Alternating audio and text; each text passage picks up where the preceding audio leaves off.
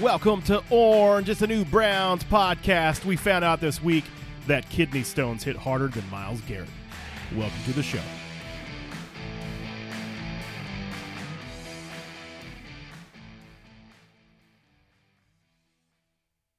Welcome back. It is the Orange is the New Browns podcast. I'm KT, alongside, as always, still trying to pass that kidney stone, Brian. Yeah, they're about to make a movie of my kidney stone birth. It's going to be like Junior 2, but this time I'm not passing a baby like Arnold did. I'm just passing a kidney stone, and it's painful. It's pretty painful. It's painful, man. It's like getting kicked in the junk 6 times. I mean, definitely. I mean, because I felt it the next day, just being up at the hospital for that amount of time. Yeah, this is not about you. This is about me, KT. Oh, yeah, it's that's right. Okay. Stones. I mean, I was pretty tired, you know. I mean, your kidney stone wore me out just as much as it probably wore you out because I was sitting there or standing there in your emergency room, and I was like, man, he's in pain. It's a lot of pain. It was kind of funny though. I mean, because I got to make fun of you pretty much, and you didn't have nothing. You didn't have nothing to say back, so it was nice. Was too much pain. Only time I'd be quiet if I'm hurting. So. I mean, you know, the good news is right now we are currently watching the Browns preseason game. It's the third quarter of the preseason game. And we're up 21-7. It looks like we have 7 minutes and 42 seconds left in the third quarter. Yep. And, you know, it's probably really painful what the Colts fans are going through right now, like your kidney stone was for you. I mean, this kidney stone's pretty difficult, man. So no matter what feelings they're having towards this game or to the potential injury of Andrew Luck, I couldn't care less. My kidney stone hurts worse than what they're feeling. So yeah, that's true.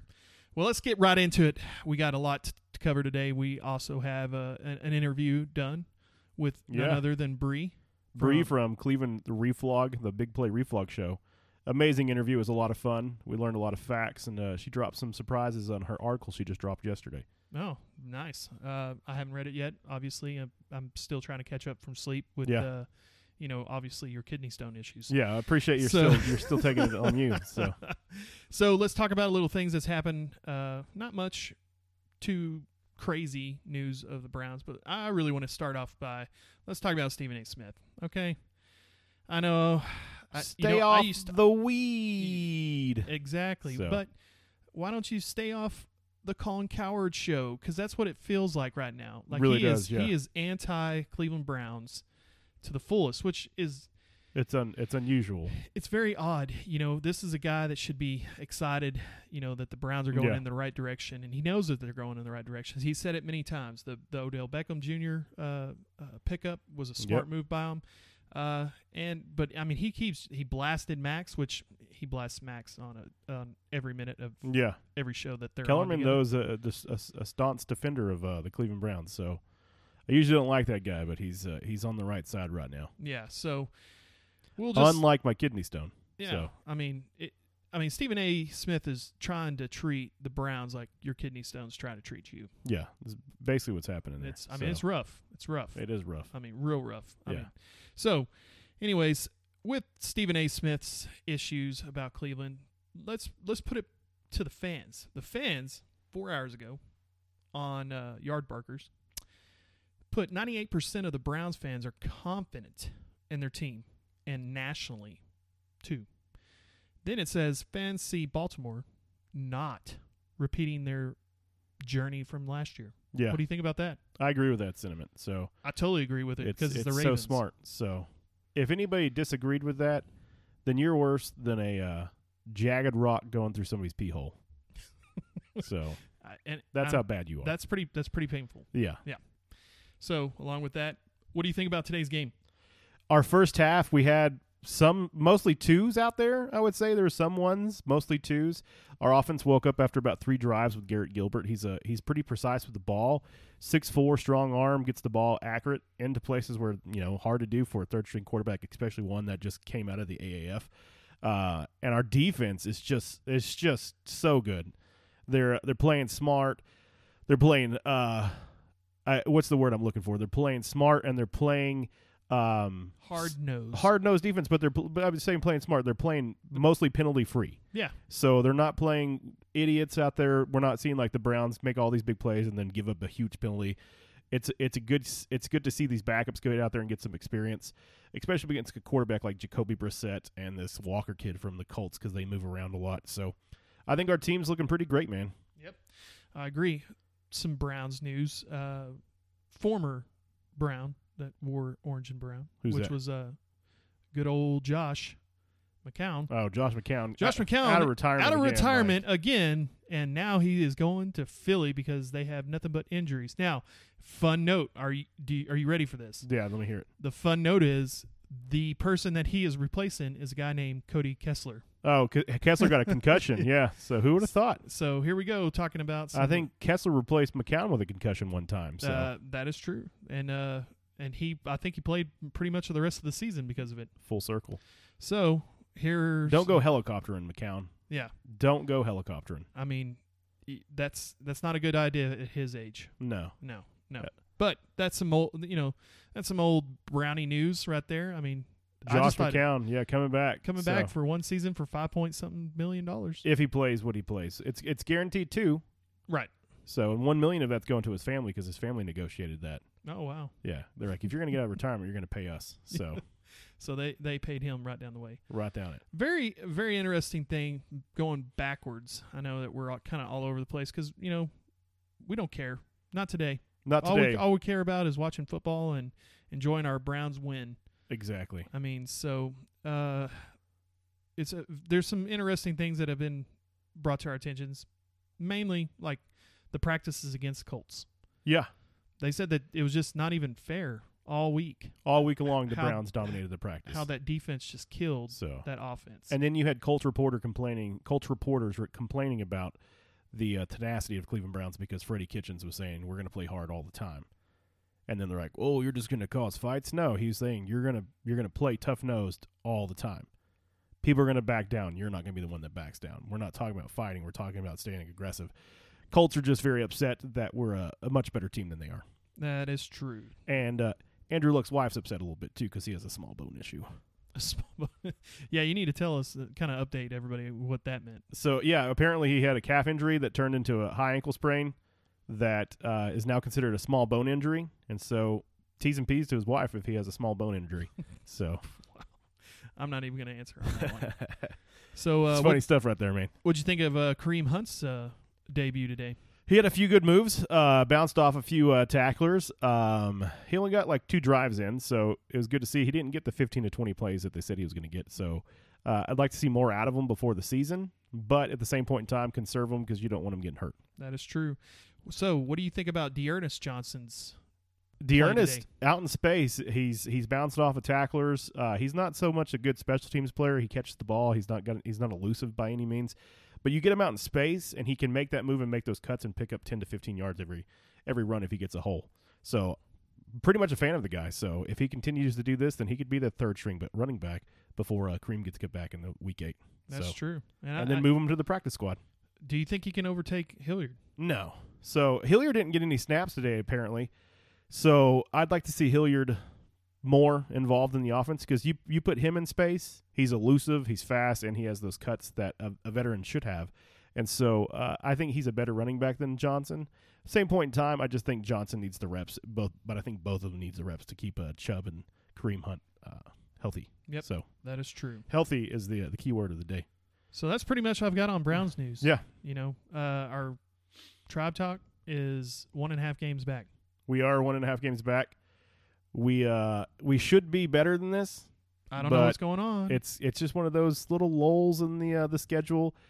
Boston, we should have won all 3 games. We only won 1 so far right now in the 4 games 4-game schedule with the Yanks. We're 1-2. So need to split tomorrow's game. We have to win tomorrow's game to actually split the series. That first game though, coming out of the box against the Yankees, 19-5. I mean, 7 runs in the first inning. You hit a grand slam by Jose Ramirez. I feel like the Indians' offense can wake up and should wake up like that, but I think they think too much. But if we can get the onslaught of offense doing that again, then our starters and our relievers won't have to worry about giving up runs because we have 12 to 14 to 15, 19 runs on the board. So let's go with that. That's true. And the 2 games they lost against the Yankees was by 1 run. 1 run. 1 run. But after the game, did you see this? The Aaron Boone, manager of the Yankees? No. said the MLB should have a mercy rule after he got beat from 19-5. Yeah. Wow. So directly after we beat them, he wants a mercy rule, which is kind of funny because the two largest wins in Yankee Stadium for an opponent are both Cleveland Indian wins. So there's that. Yeah, there is that. So that's all really, other than Puig, he's coming alive. He served his suspension against the Red Sox, and now he's coming alive. And then he just, he smashed that home run. Smashed the home run. There was a line drive to right field, and then he threw that guy out at home. Yeah. Which is one hopper to the catcher. And then don't run on Puig. And then he missed the next one. Yeah. It should have been an easy catch for him and throw, but it happens. Yeah. But we just need to be more consistent with our offense. Definitely, it looks like our pitching. Our pitching needs to wake up again because they're having some issues. So. Well, they need to bring down. We don't need to be allowing 5 to 8 runs. No. During the games. Exactly, especially in the first early innings. If you're giving up 3 to 5 runs in the first 4 innings, it's not good to play from behind. And we don't need to be playing from behind. Exactly. So if we play from ahead, we have more confidence. What I would say in regards to the pitching staff is that we have Kluber, who threw over 70 pitches the other day against the AAA. Carrasco came in and threw 40 pitches against the minors, and they're even talking about him coming back in potentially a setup or a closer role at the end of the season, since our setup guy, Kimber, and our closer, Hand, haven't been doing too swell. Yeah, they haven't been, I guess they haven't been doing their job. At Simple as that. And it'll be nice to have Carrasco easily get it back in there. And you never know. He might just outshine. He might surprise. Yeah. So, he from what he looked like in his what the videos they showed out for him, I understand they're doing this for his health too, because he needs that type of motivation to come back to say, hey, I can still do this. But he is looking good. Yeah. He's pitching strong. And then Kluber also having some strong pitches, throwing up in the 90s again, 94. And he seems to be getting his balls back where he can actually get the, you know what I mean? Slider hit in the split ball. He's getting his pitches back that, that drop and hook and everything like that. So we may have another dominant pitching performance going into the playoffs. Yeah. And I'm excited to see what happens. So I'm glad the injuries came early and not later. Yeah, so that is true. 2016. So, also stay away from drones. Stay away from drones. That's number 1. Yeah. And that's our tribe talk. Okay? That's it. I know it's pretty short. Because we want you, because we got a special surprise. Do we? We do have a good surprise. But before we get to that special surprise, let's talk about the Cavs offseason. Oh, it is going. Are you ready? Are you ready? Man. Are you ready for this? Oh my God! Tell me who we signed. That's it. That's the Cavs. Literally, that's the Cavs season. Yeah. Did you hear that dead air? Because that is exactly what is going on in Cavs news. At least they didn't sign Boogie Cousins and he tears ACL before the season. That is true. So, oh well. Sorry, LeBron. T's and P's to Boogie Cousins' body because I don't think he's playing anymore. You don't think so? With Achilles. Achilles. Groin, and now a knee. Yeah, he's done. No. So, well, that was our Cavs news. It was super fascinating. That's gonna go viral right there. Everybody is, we do talk a little Cavs news with our little surprise. Yeah. Right? You know. So, on that note, I think we should get that started. Yeah.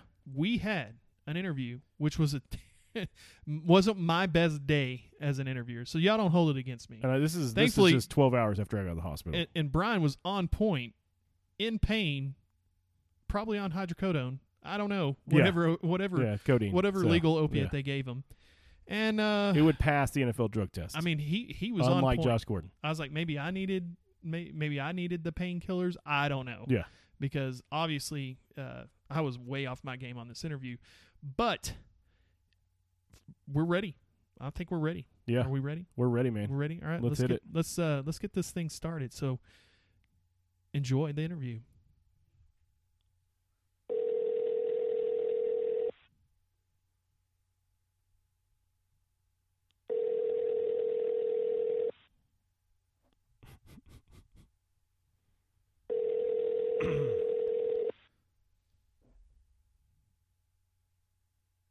Your call has been forwarded to an automated voice.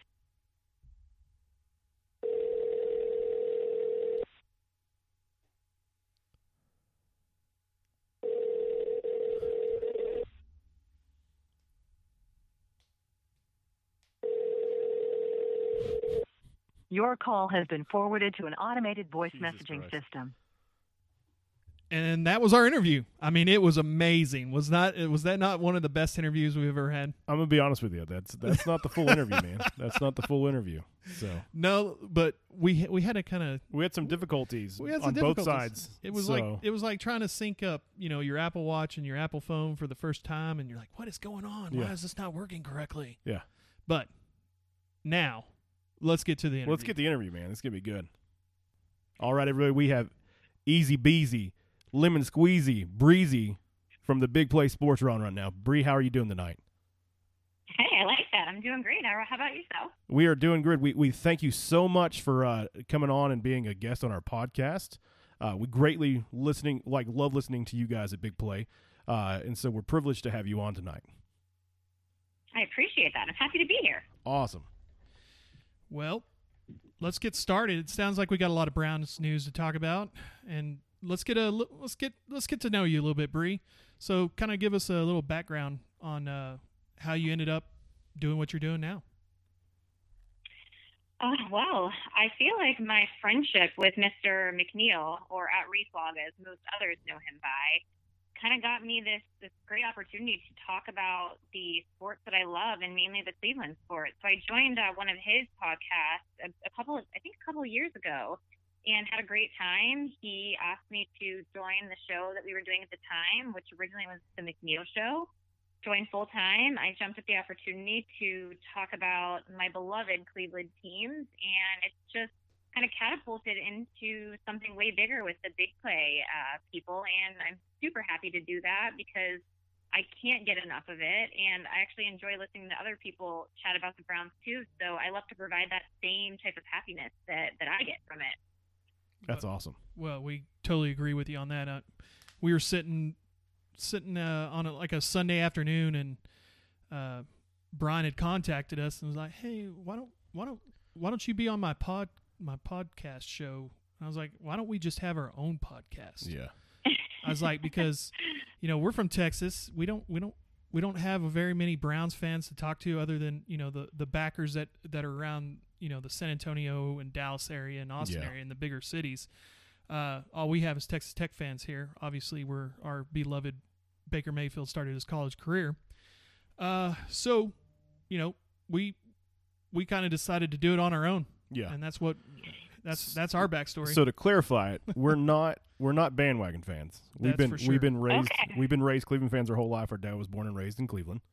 So he moved out to West Texas back in the 70s, and we were born in the 80s, and we've been Browns fans and Indians fans and the occasional Cav fan ever since. So when I say occasional, it's when LeBron's on the team because it's exciting. If not, it's you get to root for fat Sean Kemp. So that's basically what are you talking about? I mean, Craig Elo was he was good. He was fun. Mark he was Price, fun to watch. So, but That's right. So- Well, I appreciate the clarification because, as you know now, there are plenty of bandwagon fans jumping on board. So Exactly. you have to clarify your fandom. you got to. So I bought one of those shirts because you brought the squad goals from I can't pronounce Belicius Yes. Styles. You bought the Love squad it. goals. I got Let's Get Baked, and then I also got the shirt that says I like the Browns before they were cool. So I had to clarify. Exactly. I want to clarify everybody that I've been a Browns fan my whole life. So you might like OBJ and Baker, but I've been stuck through the Brian Hoyer and Deshaun Kaiser days. So let's do this. Well, I love that you guys are repping the Texas area too, because as you know, that was part of the other reason we got into this little niche of starting a podcast and talking about Cleveland sports. You guys have probably figured out the Cleveland media isn't exactly beloved over here. No. Tony Grassi and Mary Kay are not very liked. I've already been blocked by both Yeah. of them. So You're blocked by both. Well, Yeah, that's an accomplishment. Wow, I didn't know we were blocked. yeah, we're blocked. So Exactly. it's fun. So we're going to talk about our beloved Browns now. So it's exciting. This is probably the most exciting preseason that I've ever had as a Browns fan. So what I want to talk to you about is position battles that you're looking at right now that you feel are a surprise in camp. Yeah, so I feel like the obvious ones are the right guard spot, which it feels like that's getting maybe a little bit more firmed up with Eric Kush, and Austin Corbett looks to maybe be the second guy in line. The other interesting one that we need to all keep our eye on, because it's the place that we've always struggled with, is the kicker, which is still frustrating knowing that was a place last year that lost us quite a few games.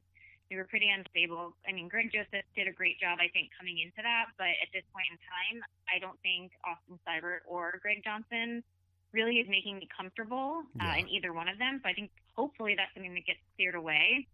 And then I think the other piece that's interesting, just with our rookies, just really showing out with Mac Wilson and his preseason game and performance with the 2 interceptions. It'll be interesting to see if he earns himself a starting gig and what that looks like. And then the other guy that I'm rooting hardcore for is my guy Damon Sheehy-Giuseppe, which he's the underdog story, but I saw him on day 2 of training camp, and he really caught my attention and my eye just by he was catching every pass. He was working really hard. He stayed after the practice was over and was continued to work on his craft. And I just love having guys like that in the locker room that are clearly going to outwork anyone next to them. And with Antonio Callaway's 4-game suspension, I don't know if that could clear up a spot for him, but he's one guy I'd love to see on the special team side and being that crucial punt returner and just hopefully giving us a spark on that side. Exactly. So the battle that I've actually enjoyed is the right guard battle, because I fell in love with Eric Kush on Hard Knocks when he was on the Rams. The dude had one of the best personalities. Did you watch that HBO series when he was with the Rams? I did not watch the Rams one. No. So I watch all the Hard Knocks. It's interesting to to see this, and we got a lot of people that fell in love with Cleveland just because of last year. But Eric Kush had one of the biggest personalities. All he wears is tank tops. That's all he wears. And so his personality, he gets custom tank tops every time for his teams, and that's all he wears. And so seeing him on our team, I'm so excited that he's actually part of that group. But kicking is my fear. Yeah. Greg Joseph missing that extra point. We don't want to be in the same spot. Yeah, Zane Gonzalez put a hugely bad taste in my mouth. And then the nightmare of Cody Parkey always pops in my head every now and then too. So well, I mean, let's put it this way: we signed good old Phil Dawson back to on a retirement list, so I think that's the backup plan. Did you see that we actually, instead of doing a 1-day contract, he was signed as a player at the pub list for retired? That they actually signed him to a contract. So John Dorsey. I mean, I think they were holding out hope. So I think, and he even said in his press concert, he has a few games left in him. So I think there might be something there. So we might need him. Yeah, I mean that's my position on the kicker. I think Greg Joseph is going to be fine. I think Austin. I couldn't believe they wasted a draft pick on the kicker from Oklahoma. I don't know. I'm not impressed with top tier kickers. It's never really a top tier kicker that turns out to be an Adam Vinatieri or a Phil Dawson or anybody that's had a really good career as a kicker in the NFL. So that I'm not really interested in the kicker battle because we just had so many bad ones since Phil. Yeah.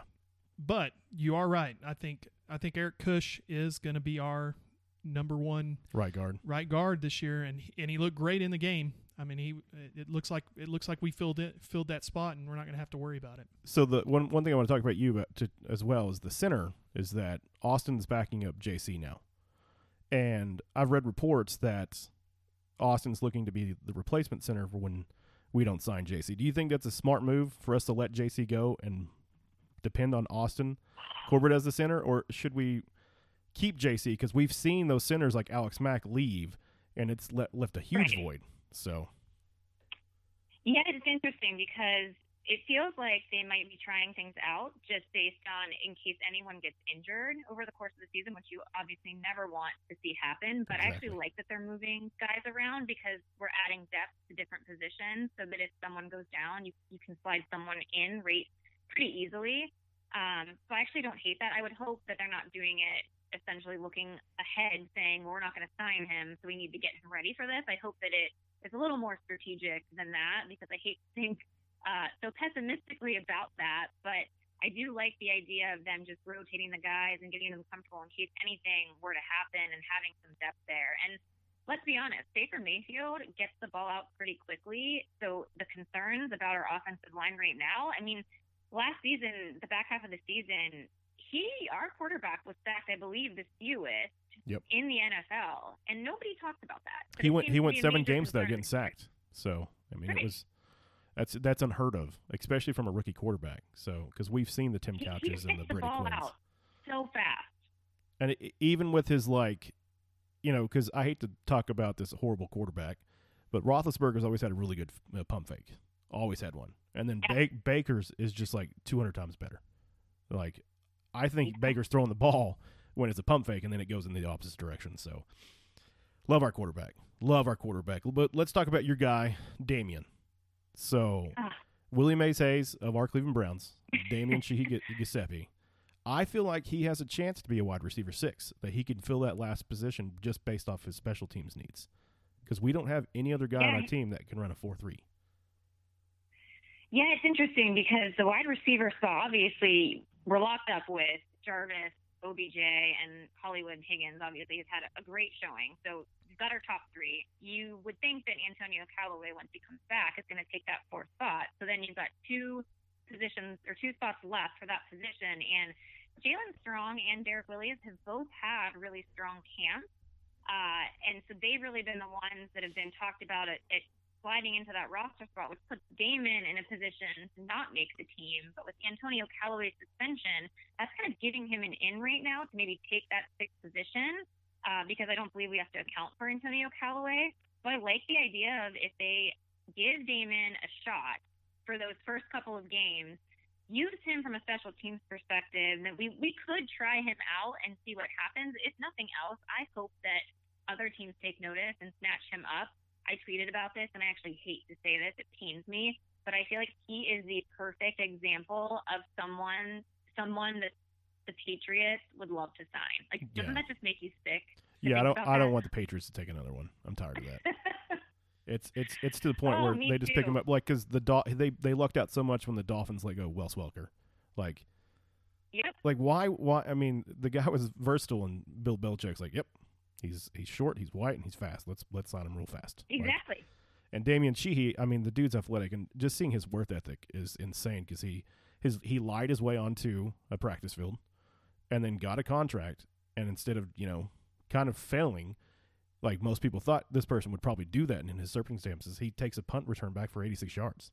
Like, that's a Hollywood story right there. I'd hope the Cleveland Browns would want to keep him on the team. I guarantee you, if he does it again, he's done. He's going to be a break.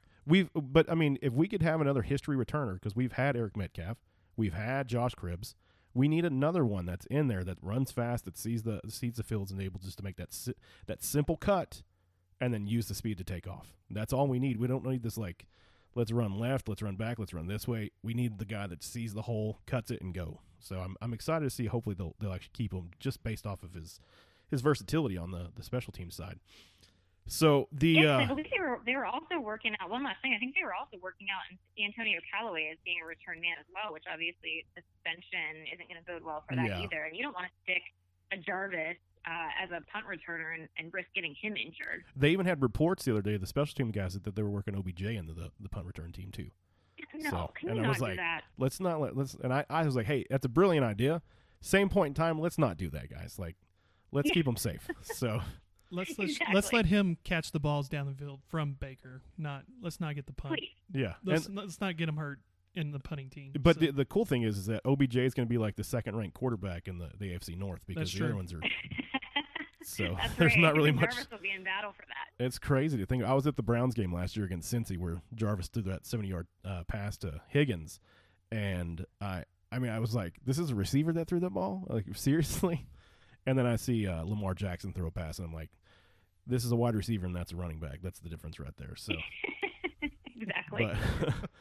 But we've been excited because this is the first year. I think. I mean, you could go back to Tim Couch years and say that we had a quarterback back then, but this is the first time that we can say that we know who our quarterback is. And I think as Browns fans, it gives us so much positivity and like things to look forward to. I don't know. I thought, Holcomb was good. I thought Derek Anderson was going to be a lot better than he did. And then I even fell to the mercy of John Manziel. Unfortunately. I mean, he's a Texas guy. I watched his first college game, and I was like, this guy's going to be special. I bet you Cleveland drafts him. And then it happened, and that was a big disappointment. So I'm just glad that we can honestly say I'm just excited to be not to worry of like, are we going to win a game?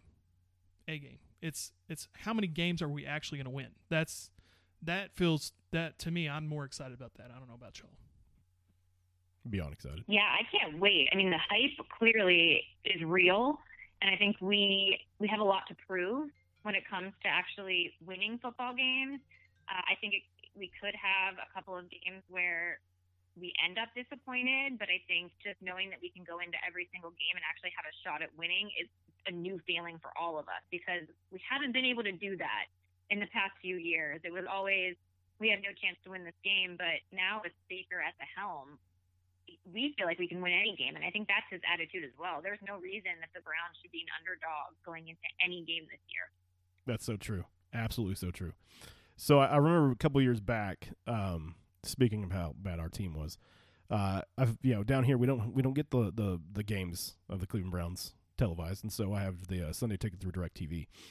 And the Browns were so bad, because we were 0-16, we were so bad that I actually was able to convince DirecTV to refund my money back, like, because of how bad the team was. But it was the same year that people were complaining about the protest of Colin Kaepernick and all these other players. Like, well, I don't want to pay. So I was like, is there a chance that I can get it refunded based off just how poor my teams played? And they actually said, yeah, why not? And they gave me my refund. They actually paid me back for my DirecTV. Now I'm excited to pay that $40 a month and be able to watch that TV and be able to watch the Browns play, because it's been insane to think about how good this team's turned around in just a couple of years. Because if you look at our wide receiver depth chart just from 2 years ago, and Corey Coleman was our number one receiver. Corey Coleman. Yeah, and so it's like, I feel so bad that he tore his ACL, but at the same point in time, like, you dropped that pass against Pittsburgh, which made us winless. Like, you were one of the reasons why you're the guy that made me so mad at that end of the year.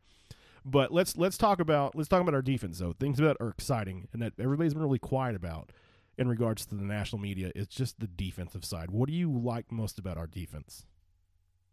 Oh, what is not to like? And I think that you bring up a very good point. The offense, with just the star power that we have with the names alone, the defense is not really getting talked about. And the one thing that I always like to look at is our offense is going up against probably one of the best defensive lines in the league.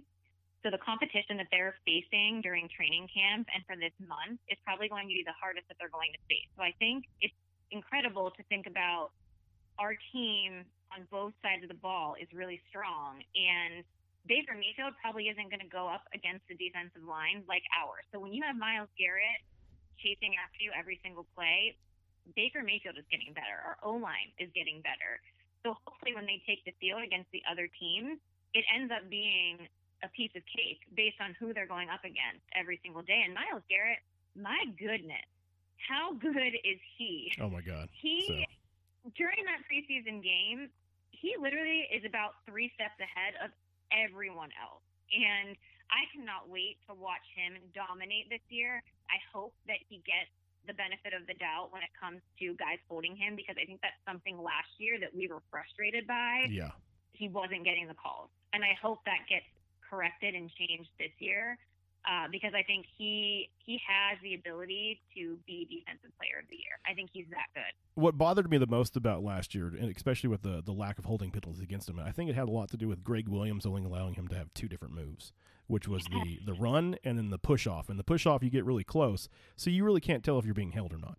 Now he can swim, he can circle, he can do all the spin moves and anything he wants to do, and he got held, and they called 2 holding penalties against him on the same play when he was about to sack Case Keenum. So it's kind of, seeing how strong that defensive is and how you talked about the defensive front, I think allowing him to be free is going to be able to have him display, hey, these guys are going to hold me because I'm way too fast.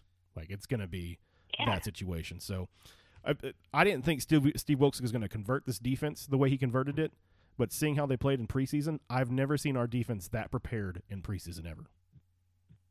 Yeah, I think it goes to Freddie Kitchens just running his practices in a way that he wants to see them actually play in a game, and he isn't letting them get away with things. And I love that, because I think when we watched Hard Knocks last year, we didn't feel warm and fuzzy about Hugh Jackson, the way that he was running or maybe not running his practices. Yeah. But it feels like the coaches are all on the same page. Freddie has really deemed himself a leader of this team. It seems like the players are open to what their coaches' feedback is. It also feels like the coaches are open to what the players' feedback is. And I feel like that's very empowering when you have a say in what you're doing. And Miles was pretty open about feeling like he wasn't given the opportunity to be his full potential last year with that coaching regime. And I think now when you have a system that's allowing you to really do different things and be better, that's only going to benefit us. And the addition of the talent surrounding Myles Garrett, man, I feel really bad for every other quarterback that is playing against him. Exactly. I don't feel bad for Pittsburgh. No, I don't feel bad about the AFC North quarterbacks. Oh, man, Not I ever. can't wait. That's the 2 games I can't wait for. Nope. I work with a bunch of Steelers fans, and I wore my Odell Beckham socks last Thursday That to the went over well. office So to piss everyone off. And I've already heard all about, the Browns are so hyped. You guys aren't going to win a game, and same old Browns. So, man, I can't wait for those games. We better win, or I might have to call in sick that day. Yeah. I think what you need to do is walk into work, bring the terrible towel with you, and whatever is dirty or, if you spill something, just keep cleaning everything with that terrible towel. Because I think that would be awesome. Yeah. And then and if you're really good, then you set it up where you're recording the whole thing and post it all over right. Twitter. terrible towel. And for that, It is a terrible towel too. It's awful. I might even buy one just to do that. There you Just go. go random. Just randomly. I'm going to randomly clean things here in Texas That's with crazy. a terrible towel. So we're talking about defense and love Mac Wilson, love him. Like 5th round pick, you don't get that type of talent out of the 5th round. But the other guy that KT and I love to death, and we don't call him by his whole name, we call him the Taki Taki sauce because he is just hot. Yeah. The dude is on fire. So what are your thoughts on Siona's Taki Taki, a.k.a. the Taki Taki sauce? Taki sauce. Yeah, I like him. I think the energy that he brings, he's aggressive on the field. He's not afraid. I think him and Mac Wilson together kind of feed off of each other a little bit. I think he adds some competition to that room. And I think he has the room to grow and make this team better and be an impact on the defensive side of the ball. I'm hoping, with the loss of Jabril Peppers, and I know that Jabril played safety, we need some of those guys that can kind of lock down that run game. And I think Jabril was kind of coming into his own at the end of last year. And it was unfortunate that we had to get rid of him for OBJ, but I'd do that a million times over again. Yep. So I'm hoping that Mac Wilson and Sione Taki kind of bring what Jabril was starting to do last year, and we kind of fill that void. And, we've definitely been plagued with injuries at this position too. So I think getting these younger guys in is exciting to have depth there in that position too. So how do you think of him as a leader? Because during the preseason game, he led most of the drives for the 2 through 4s as a linebacker. Taki was the one that was setting up the defense and getting going. Do you think he's going to continue that role even as a rookie if he gets to a starting position? I think that could be tough. I did hear that the next day in practice, Mac Wilson was actually calling the plays. He was being the Mike linebacker, which I think is interesting. And I think it's good that they're trying new things. And I believe Mac also played that position at Alabama, so he also is comfortable doing that. But, we still have a good 3 weeks left until the home opener, and I hope that these rookies get that obviously that experience during this moment in time to be able to figure those out before we get into the games that are meaningful. Agreed. It's crazy. I'm just going to be blown away about how good our defense was, even the depth, because we've heard nothing but the Browns don't have enough depth on the defensive line. And then watching that game against the Redskins and seeing our 2s, 3s, and 4s just push through, I was like, what are you talking about? There's not depth there. Every single guy is playing all out every game. And I was like, this is what you need to do. So that's why Freddie Kitchens and Steve Wilks has my I love Freddie Kitchens. I love to hire. But Steve Wilks, I was like, why did we get this guy? And then I was like, okay, I'm watching his defense, and it is amazing. He's super classy. I mean, did y'all read or watch the comments that he made about Duke Johnson? Freddie? Yeah, I mean, just how classy he is about it. He he didn't take any jabs at him and told him that he was a professional while he was here. What coach have you heard say that in a long time? I haven't heard. I can't think of one coach that's gone out in the media and said no, he was a professional and he acted like a professional while he was here. Everything to me with Freddie Kitchens just says classy. Yeah. I feel like because you went to training camp though, didn't you? So you actually got there. Yes. Did you actually even get close to Kitchens? I didn't. I mean, you could just see you're pretty close, I guess, just in general to where the field is. You can't really hear what they're saying or what they're talking about, but even just seeing him walking around, paying attention to every positional group. And I don't know if you guys have caught the Building the Browns series on YouTube. Yep. Have you guys caught up to that? Okay, so I think when I was watching the episode from Sunday, one of the things that I noticed about it is in the middle of the preseason game, I think it was David Njoku who was talking about, man, this doesn't even feel like a game. And I think David had responded back and said, well, that's because we've been practicing in pads for 9 days straight, and this is what we've been doing. And I think that's so telling as to what this coaching staff is doing, meaning that they're prepared to play in this game based on how they're practicing. And it shouldn't feel any different because they should be practicing that way. And I loved how Freddie said, we need to be the most physical team on the field, and that's how we're going to win. And I love that because I just take it back to the Cleveland Cavs against that Warriors team in 2016. If you look at that series again, the Cavs were the more physical and dominant team, and that is what the Warriors couldn't handle. Like, that was their one Achilles heel. So I'm hoping that the Browns take on this mentality of we're going to be the toughest on the field, and we're just going to wear down our opponent, and we're not going to give them a chance to even come close to us. So I think that'll be a big change from last year. Exactly. Straight smash mouth football. It's a good thing to have. I have a theory about Kitchens that he smells like winning. So that's what I have a theory about. So his aura around the Browns, his personality, his attitude, it kind of matches the city of Cleveland. Like, he's the perfect coach. You would think these hard-nosed coaches like Mike Pettin would fit in. I hated Pettin. Hated the guy.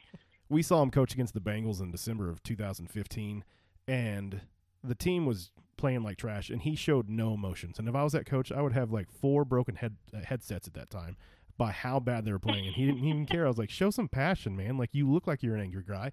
Be an angry guy. Like, there's no point to do that. But with Kitchens, I like how he follows through with everything he says. Like, he backs up what he talks about, because at the beginning he says, if you don't wear brown and orange, you don't matter. And since then, the whole Bob Wiley situation, he don't wear brown and orange.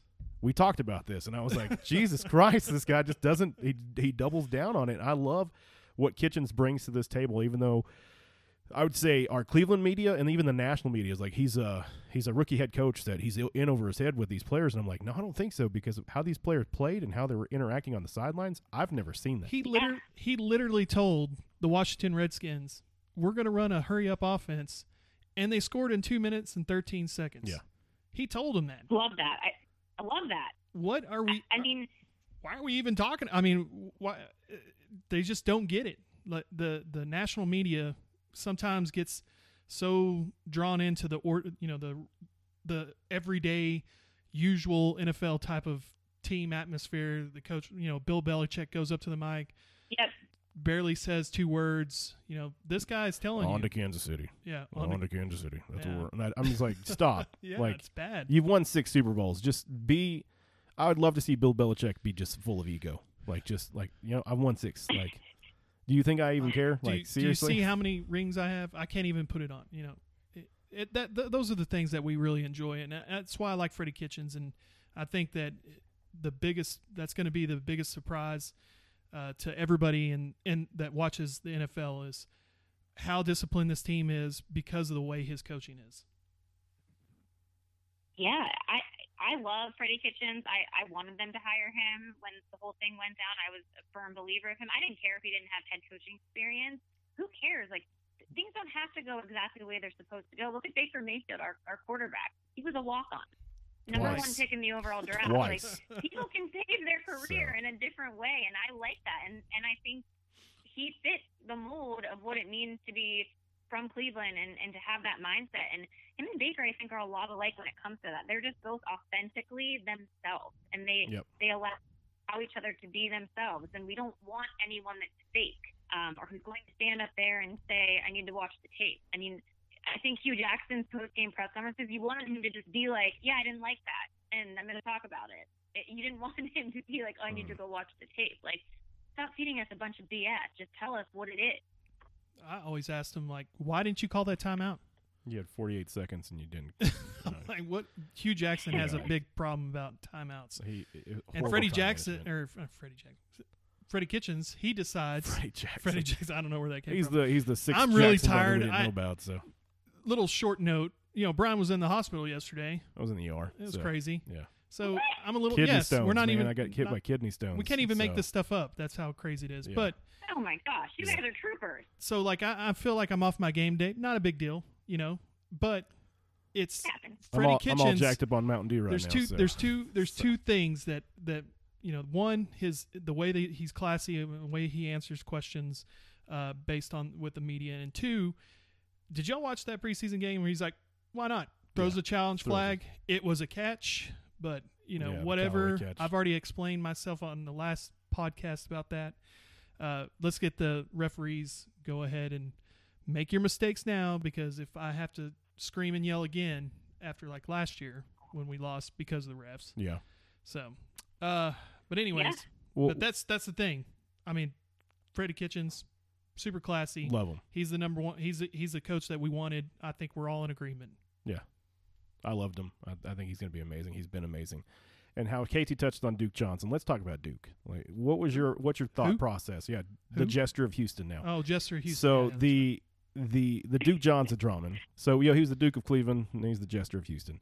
So I mean, he has to fight that title with J.J. Watt, because I don't like J.J. Watt. So we're not even going to get into it. You don't? No. Like J.J. He's a good guy. I'm gonna give you I could give you a whole novel full of why you shouldn't like this guy. So okay, all right. But no, but but we're not talking about J.J. Watt. But what was your thoughts on the Duke Johnson dilemma and now the final product of it? I think we got a lot of value for Duke Johnson. So I think John Dorsey did a fabulous job once again in trading a player who didn't actually want to be here and getting something in return for him. I think from a running back standpoint, we obviously have Nick Chubb at the number one. Kareem Hunt, when he comes in, obviously will get a lot of playing time and balance out Nick Chubb. People were talking about the depth concern. I mean, the reality is we have so many offensive weapons. We obviously need Nick Chubb to stay healthy, but we do have Dontrell Hilliard that can come play a couple of snaps here or there to give Nick a break. But I mean, let's be real. Our passing offense is probably going to be pretty good this year. Yep. So I'm happy that Duke is in a spot where he is probably going to get more playing time, and we don't have to deal with that attitude in the locker room. I think it's frustrating when you hear someone say they want to be traded and they want out. And I think with Duke, he was good when we were bad. And I just viewed it as he didn't want to be on this team and competing for a spot or competing for playing time, because he never had to do that before. Yeah. So if you don't want to compete, go somewhere else where you don't have to. Like Baker said, if you don't want to be on the train, then get off. Like, that's as simple as it is. So I mean, look at the guy. You have guys that want to be here. Yeah, and will compete for the and I like Hilliard out in space. When Dontrell Hilliard gets the ball out in space, he's hard. He's hard to tackle. He's very elusive, and he's got some quick burst of speed. So I think if he can get outside the tackles or even a screen pass, he's going to get pick up a first down every time he touches the ball. So. Yeah, and let's be real. Duke Johnson was really only coming in during third downs last year, and we mainly used him as a passing running back. I think Dontrell could essentially fill right into that spot. And how nuts is it that John Dorsey was able to fleece the Houston Texans for a fourth, possibly a third round pick, when the Bears couldn't even get a 6th round pick or 5th round pick for their starting running back? I mean, John Dorsey. How many teams who hasn't he fleeced? Is the better question. It's so good. I mean, the best part is he fleeced Kansas City, which we got Kareem Hunt from. Yeah. So that was pretty awesome. We'll see how that turns out there. So I really hope that Kareem Hunt turns it around and stays on the right path. I think he will. I think he will. I mean, he has to. I mean, so does Antonio. Antonio needs to, stop smoking the weed. Get it together. So, yes. Stay off the weed. Even if it says CBD on it, it is not. It might have THC, bro. Stay off of it. Stay off of it. So apparently the whole thing was happened from a positive test from last year that he's finally being disciplined on. So it's not that he hasn't benefited himself. Truthful. Yeah, he was truthful about it. And since he was tested positive, he got into the program and has been good since. But this is his 4-game suspension from what happened last year. As long as he's not Josh Gordon, I'm okay. I'm fine with it. Josh Gordon was something else. So we got one other thing for the Browns before we move quickly into the tribe. So Baker's mustache has been a huge just growth, and I guess people in Cleveland and all of the Cleveland fans love this guy's mustache. So I think the shirt that I saw was preseason mustaches turn into playoff beards. Love it. Yeah. But we want to give you a chance to do a redemption because we saw your mustache picks, and one of them being Adam Morrison. One of one of the worst mustaches in the game. We were a little like, what? I had to ask Brian. I was like, who's Adam Morrison? Yeah, he's like that guy from Villanova. I was like, who? He was from Gonzaga. Gonzaga. I said Gonzaga. He's saying, wait. And I was like, I mean, obviously he You didn't. Google him and you remember him. He's the kid that had long hair he's and the goofy a looking dirt one. mustache. Yeah. So I was like, he looks like he just came off the street, or So if you got a chance to repick your top mustache picks, what would you go for? Would you keep it the same, or do you want a redemption? I stand firm by my Adam Morrison mustache pick, just based on that is one mustache I will never forget during March Madness. Like, that mustache stayed with me for 13, 14 years. Yeah, and so his 4-year NBA career. So. Did he even make it? Oh yeah. Yeah, he made it. He played for the Lakers. So who are your other top two? Brian had brought that up, and I was like, when he brought that up, I was like, are we really going to talk about Baker's mustache? I love Baker's during an interview, mustache. and I was like, okay, I'm fine with that. So who are the other two? But yeah, go for your other two. Picked Ricky Fowler. He golfer. I forget. Yep. I forget the type of his mustache that he's rocking right now, but there's a name for it. And then I think I picked Andy Reid. Yeah, they got the walrus mustache. Yeah, you can't go wrong with those two. Yeah. Andy Reid's that guy that stands in front of the Your donuts. third one, I'm still questioning. So if Andy Reid worked in the office, he's that big guy that stands in front of the donuts, like moving his fingers, like which one am I going to get today? So yes, that's Andy Reid. So, but if you could pick a number one mustache, it could be sports, it could be entertainment, it could be anything you want. Who is the guy that has the number one mustache? I mean, this is really hard for me because I don't pay attention really to mustaches. I would have to say, like, our guy Baker Mayfield really brought the mustache to the forefront for me. I haven't really been a mustache fan, but Baker is making me into a mustache fan. So I guess I'll go with our guy. All right. Our QB1. We like that. So now we've finished talking about our beloved Cleveland Browns, and we're going to move quickly into our Indians. Quickly through the Indians. We don't want to keep you all day. Yeah, I don't want to keep you all day. You got a family, kids, so. just like you and I both have. Yeah. So we, if you've listened to a little bit of our podcast, Katie and I are claiming we are the reason, and it's backed up by validity. You can check it. It says like on every podcast, you're welcome. So we've been talking about the Cleveland situation since May, when we were down like 11.5, 12 games, 13 games at some point. And since we called out the team, and I think as real fans, you can call out your team. It's That's okay. True. Yeah. It's okay to call out your team because you know they're supposed to be better. So we've taken the claim that we've turned around the Cleveland Indians. So just our ability to speak things into fruition has allowed our team to come into first and second place for the AL Central. As a Cleveland fan, how would you thank us? So, no, just giving you a hard time. I would actually have to say, you might have to take something out with Mr. Baker Mayfield, because as soon as he shotgunned that gear, we were shotgunned the beer. We took it up to another gear. So I don't know. You might have to battle with Baker Mayfield for this. Well, I don't think so. Here's the deal. I love Baker, but we called it when we were 13 games behind, and everybody was like, "Oh, okay. It was time to fire sell, and let's trade all of our players away." And I was getting sick of the national media listening to that. I was like, we all know the Indians start off slow in the first half, and then we speed up. Simple as that. And we called them out, and now we're a half game back. At one point, we're tied for first. Exactly. We're only half game back now. So with the comeback, what's been the biggest surprise for you for the Indians and how they've come back? I think the Trevor Bauer trade was obviously rumored around here for quite some time, talked about for a good month or so, even before it happened, and I was shocked. that we went out and we got Yasiel Puig and Franmil Reyes, and I think that clearly is paying off from having some bats here. But even the guys that hadn't really been performing with Jose Ramirez and Jason Kipnis and Frankie Lindor, like getting those guys to kind of perform at the level that they were performing last year, it feels like the new guys, though, have kind of given us that little spark and that edge and that swagger that we need. And they've really fired the fans up around here. And it feels like we're playing October baseball in the middle of August. And I hope they can keep this play up.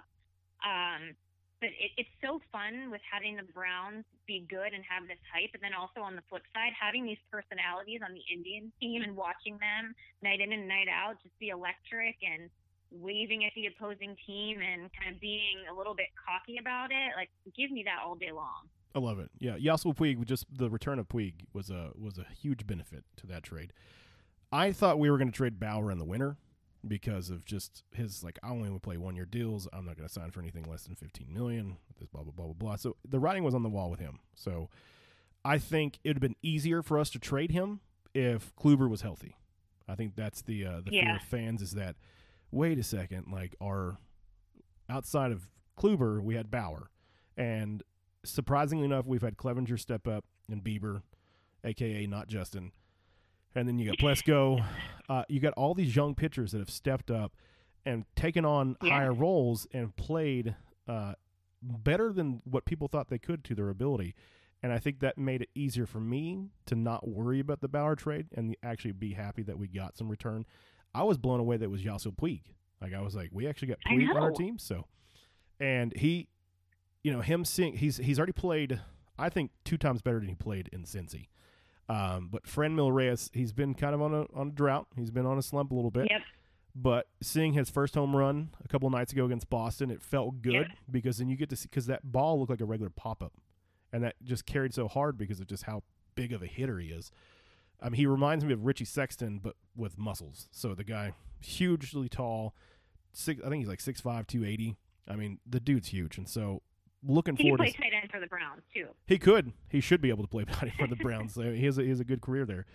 But do you think, because you talk about the Indians being, they have that personality, they have that comeback, and then you talk about the Browns being one of the highlights for Cleveland because the Browns used to be the bane of our existence sometimes. Yes. Do you feel like the Cavs had to die because of that to get our Browns back? Yeah, it's so funny when you look at the parallel of LeBron leaving us and Baker Mayfield coming into his own. It felt like it all lined up to LeBron breaking our hearts and Baker Mayfield essentially not giving us any time to be heartbroken over it and to come in and just essentially he rode in on a horse. He was our white knight, and that's what we needed. And then you just have the Indians who've been pretty consistent over the last few years, haven't been able to pull it off, but you know, they've been playing in playoff baseball for the last couple of years, and it's really fun in October to watch them play. And just imagine having the Browns being a good football team in October, and then you have the Cavs kicking off. And I think the Cavs have some exciting things with the new coaching staff in place and some younger rookies and Colin Sexton. So I'm hoping that, you know, we have the ability to have all 3 professional teams be good. And the Cavs won't be obviously where we were a few years ago. We're in rebuild mode, but I think it'll be an exciting year with Boeheim coming in and getting that coaching staff footing underneath them. Yeah, I didn't like Ty Lue. I didn't like him as a coach. Yeah, I wasn't a big fan either. He was kind of the shadow of LeBron because LeBron was actually the coach. In the was GM. there actually a head coach during No, LeBron years? It was LeBron. LeBron's like, know. you're going to do this, you're going to do that. I mean, So, I would say when he got drafted, LeBron was the obviously. GM. Yeah, he did everything. I mean, he was the man. He was. did everything. So what I've started to feel now is that you see the reports that Kluber's making these rehab starts down in AAA.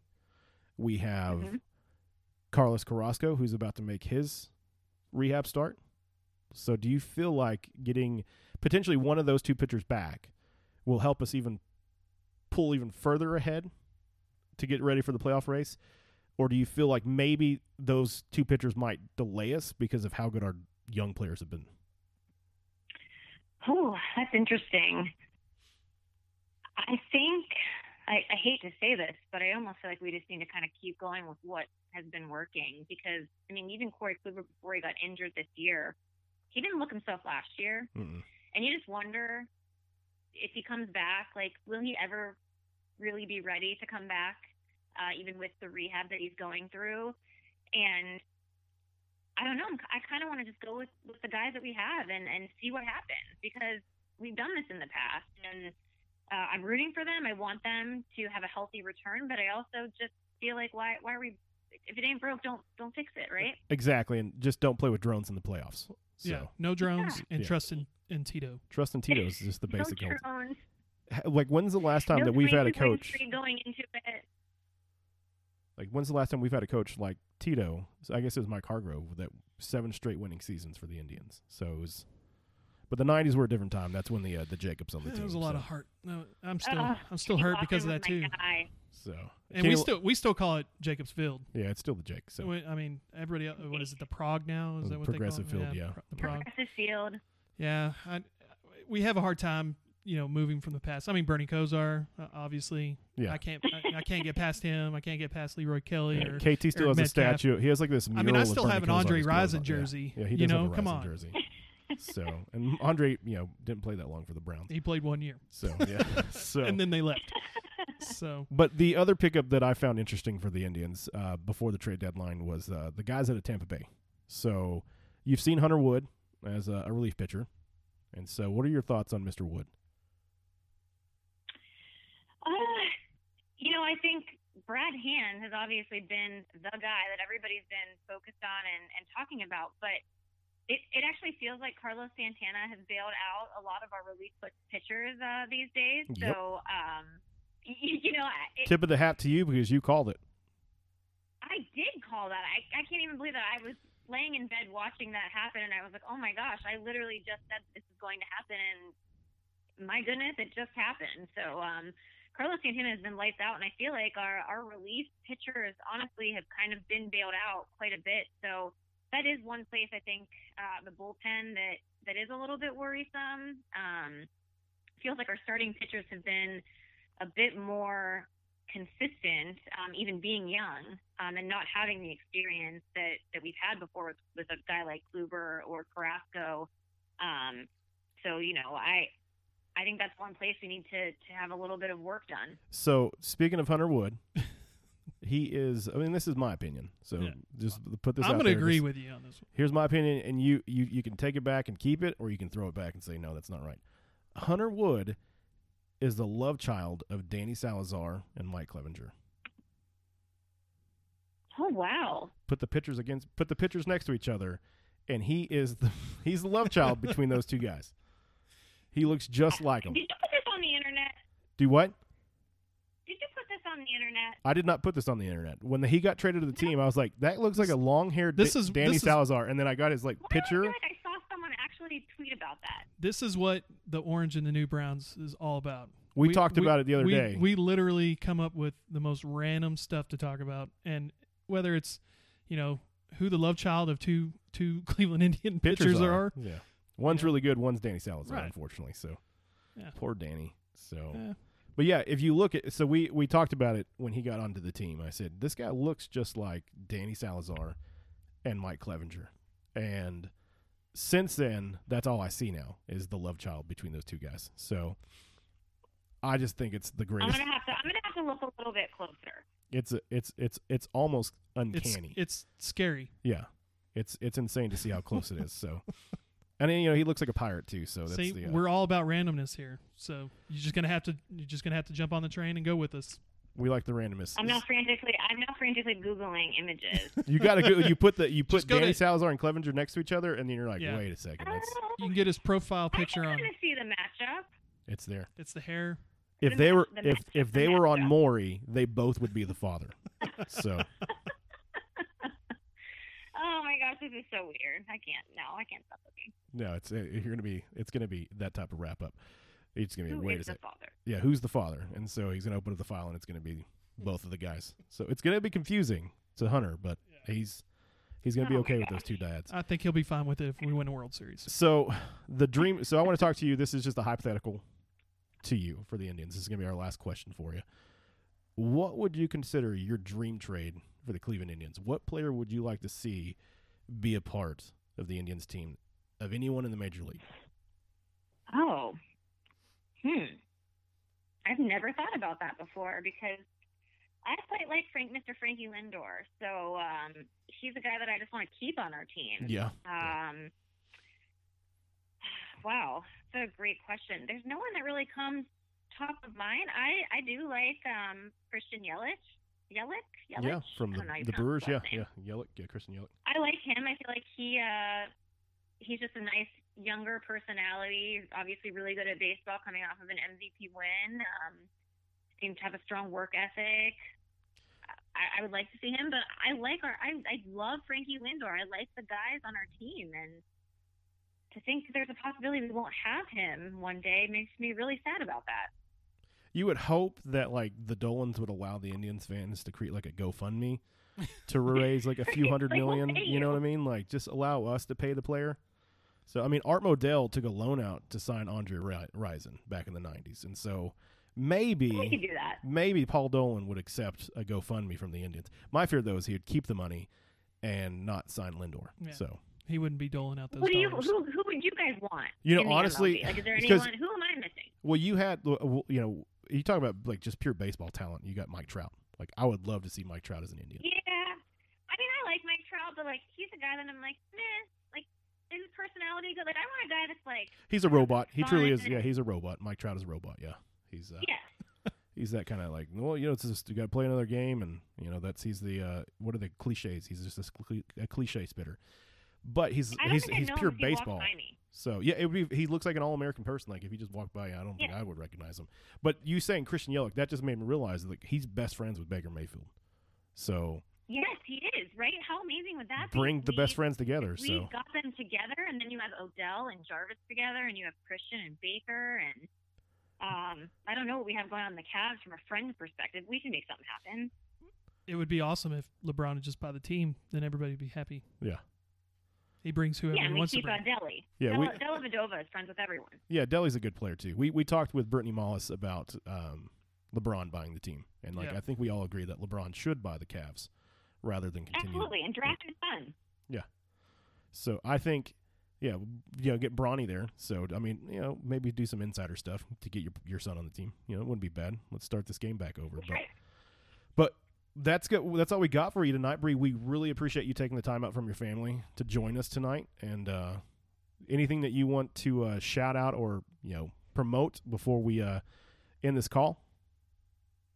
Yeah, you can catch me and the boys every Monday night at 9 p.m. at Big Play Reflog Show. We have a fun time there, just like I had tonight with you guys, and getting writing again. So I'll be releasing, I don't think that's the right word, but publishing a new article coming soon that I'm excited about the Browns. So stay tuned for that one. You want to share any details on that one? Yeah, I'm talking a little bit, and I tweeted about this, but I'm going a little bit deeper in depth, just talking about the Browns' common theme on the team really seems to be this chip on the shoulder that nobody is really talking about the impact that could have. Knowing how many players on our team are kind of playing with that chip on their shoulder and how that's going to be an underlying motivating factor to kind of come together and use that as motivation throughout the year. Well, we look forward to reading that. I'll tell you that. So you guys do a lot of good stuff there at Big Play. And we greatly enjoy watching the Reflog Show on Mondays. So you guys always have some entertaining discussions there and a lot of in-depth. And then you guys get a lot of good guests on your shows, too. So it's even better. So and we just started again with you. So, we had Brittany and now we had you. So it's awesome to have y'all on our show. Yeah, so we had a contributor, Brittany Mollis, and then we actually have one of the hosts of the shows. And so we'll keep moving up the ladder with you guys. And hopefully we can get you on again. And if you ever want to, you can ask us to go on your show because we're pretty entertaining. So we're kind of a big deal now. So mention it to the guys. Don't worry. We'll get our intern Alec all over it. So again, we greatly appreciate you coming on, Bree, and taking time out from your family, and especially you have small children, and it's hard for bedtime sometimes. So again, no problem. Thank you. It's funny that you have an intern because I have one too. His name's Brian. Yeah, mine's name's KT. So. But thank you guys both. It was a blast. All right. Thanks. And always remember, if you don't wear brown and orange, matter. Boom. There we go. Woo. All right. Thanks, Bree. Thanks, Bree. Bye. And that was our interview with Bree. It was a fun interview, man. I'll tell you that. Very, very educational. Yeah, very. She knows her stuff. Yes. She knows that Except for mustaches. for mustaches, yeah. I mean, I got to give her a thumbs down on that. it happens. She was a great guest. Exactly. It's like she knows how to be interviewed. It's like she It's like does she does this interviews for you a know? living. Exactly. So, but with more people like Nate Burleson and stuff like that. Yeah. Potentially us. Well, potentially. I Yeah. mean, I'm just really surprised that we haven't had people literally try to break down our basement door. It's crazy to think about, man. I mean, It's absolutely crazy. I would like the kidney stone to break through my urethra so I can get over this. So, well, just like it's being over, I think this podcast is over. sounds good to me, man. All right. And we out. Bye.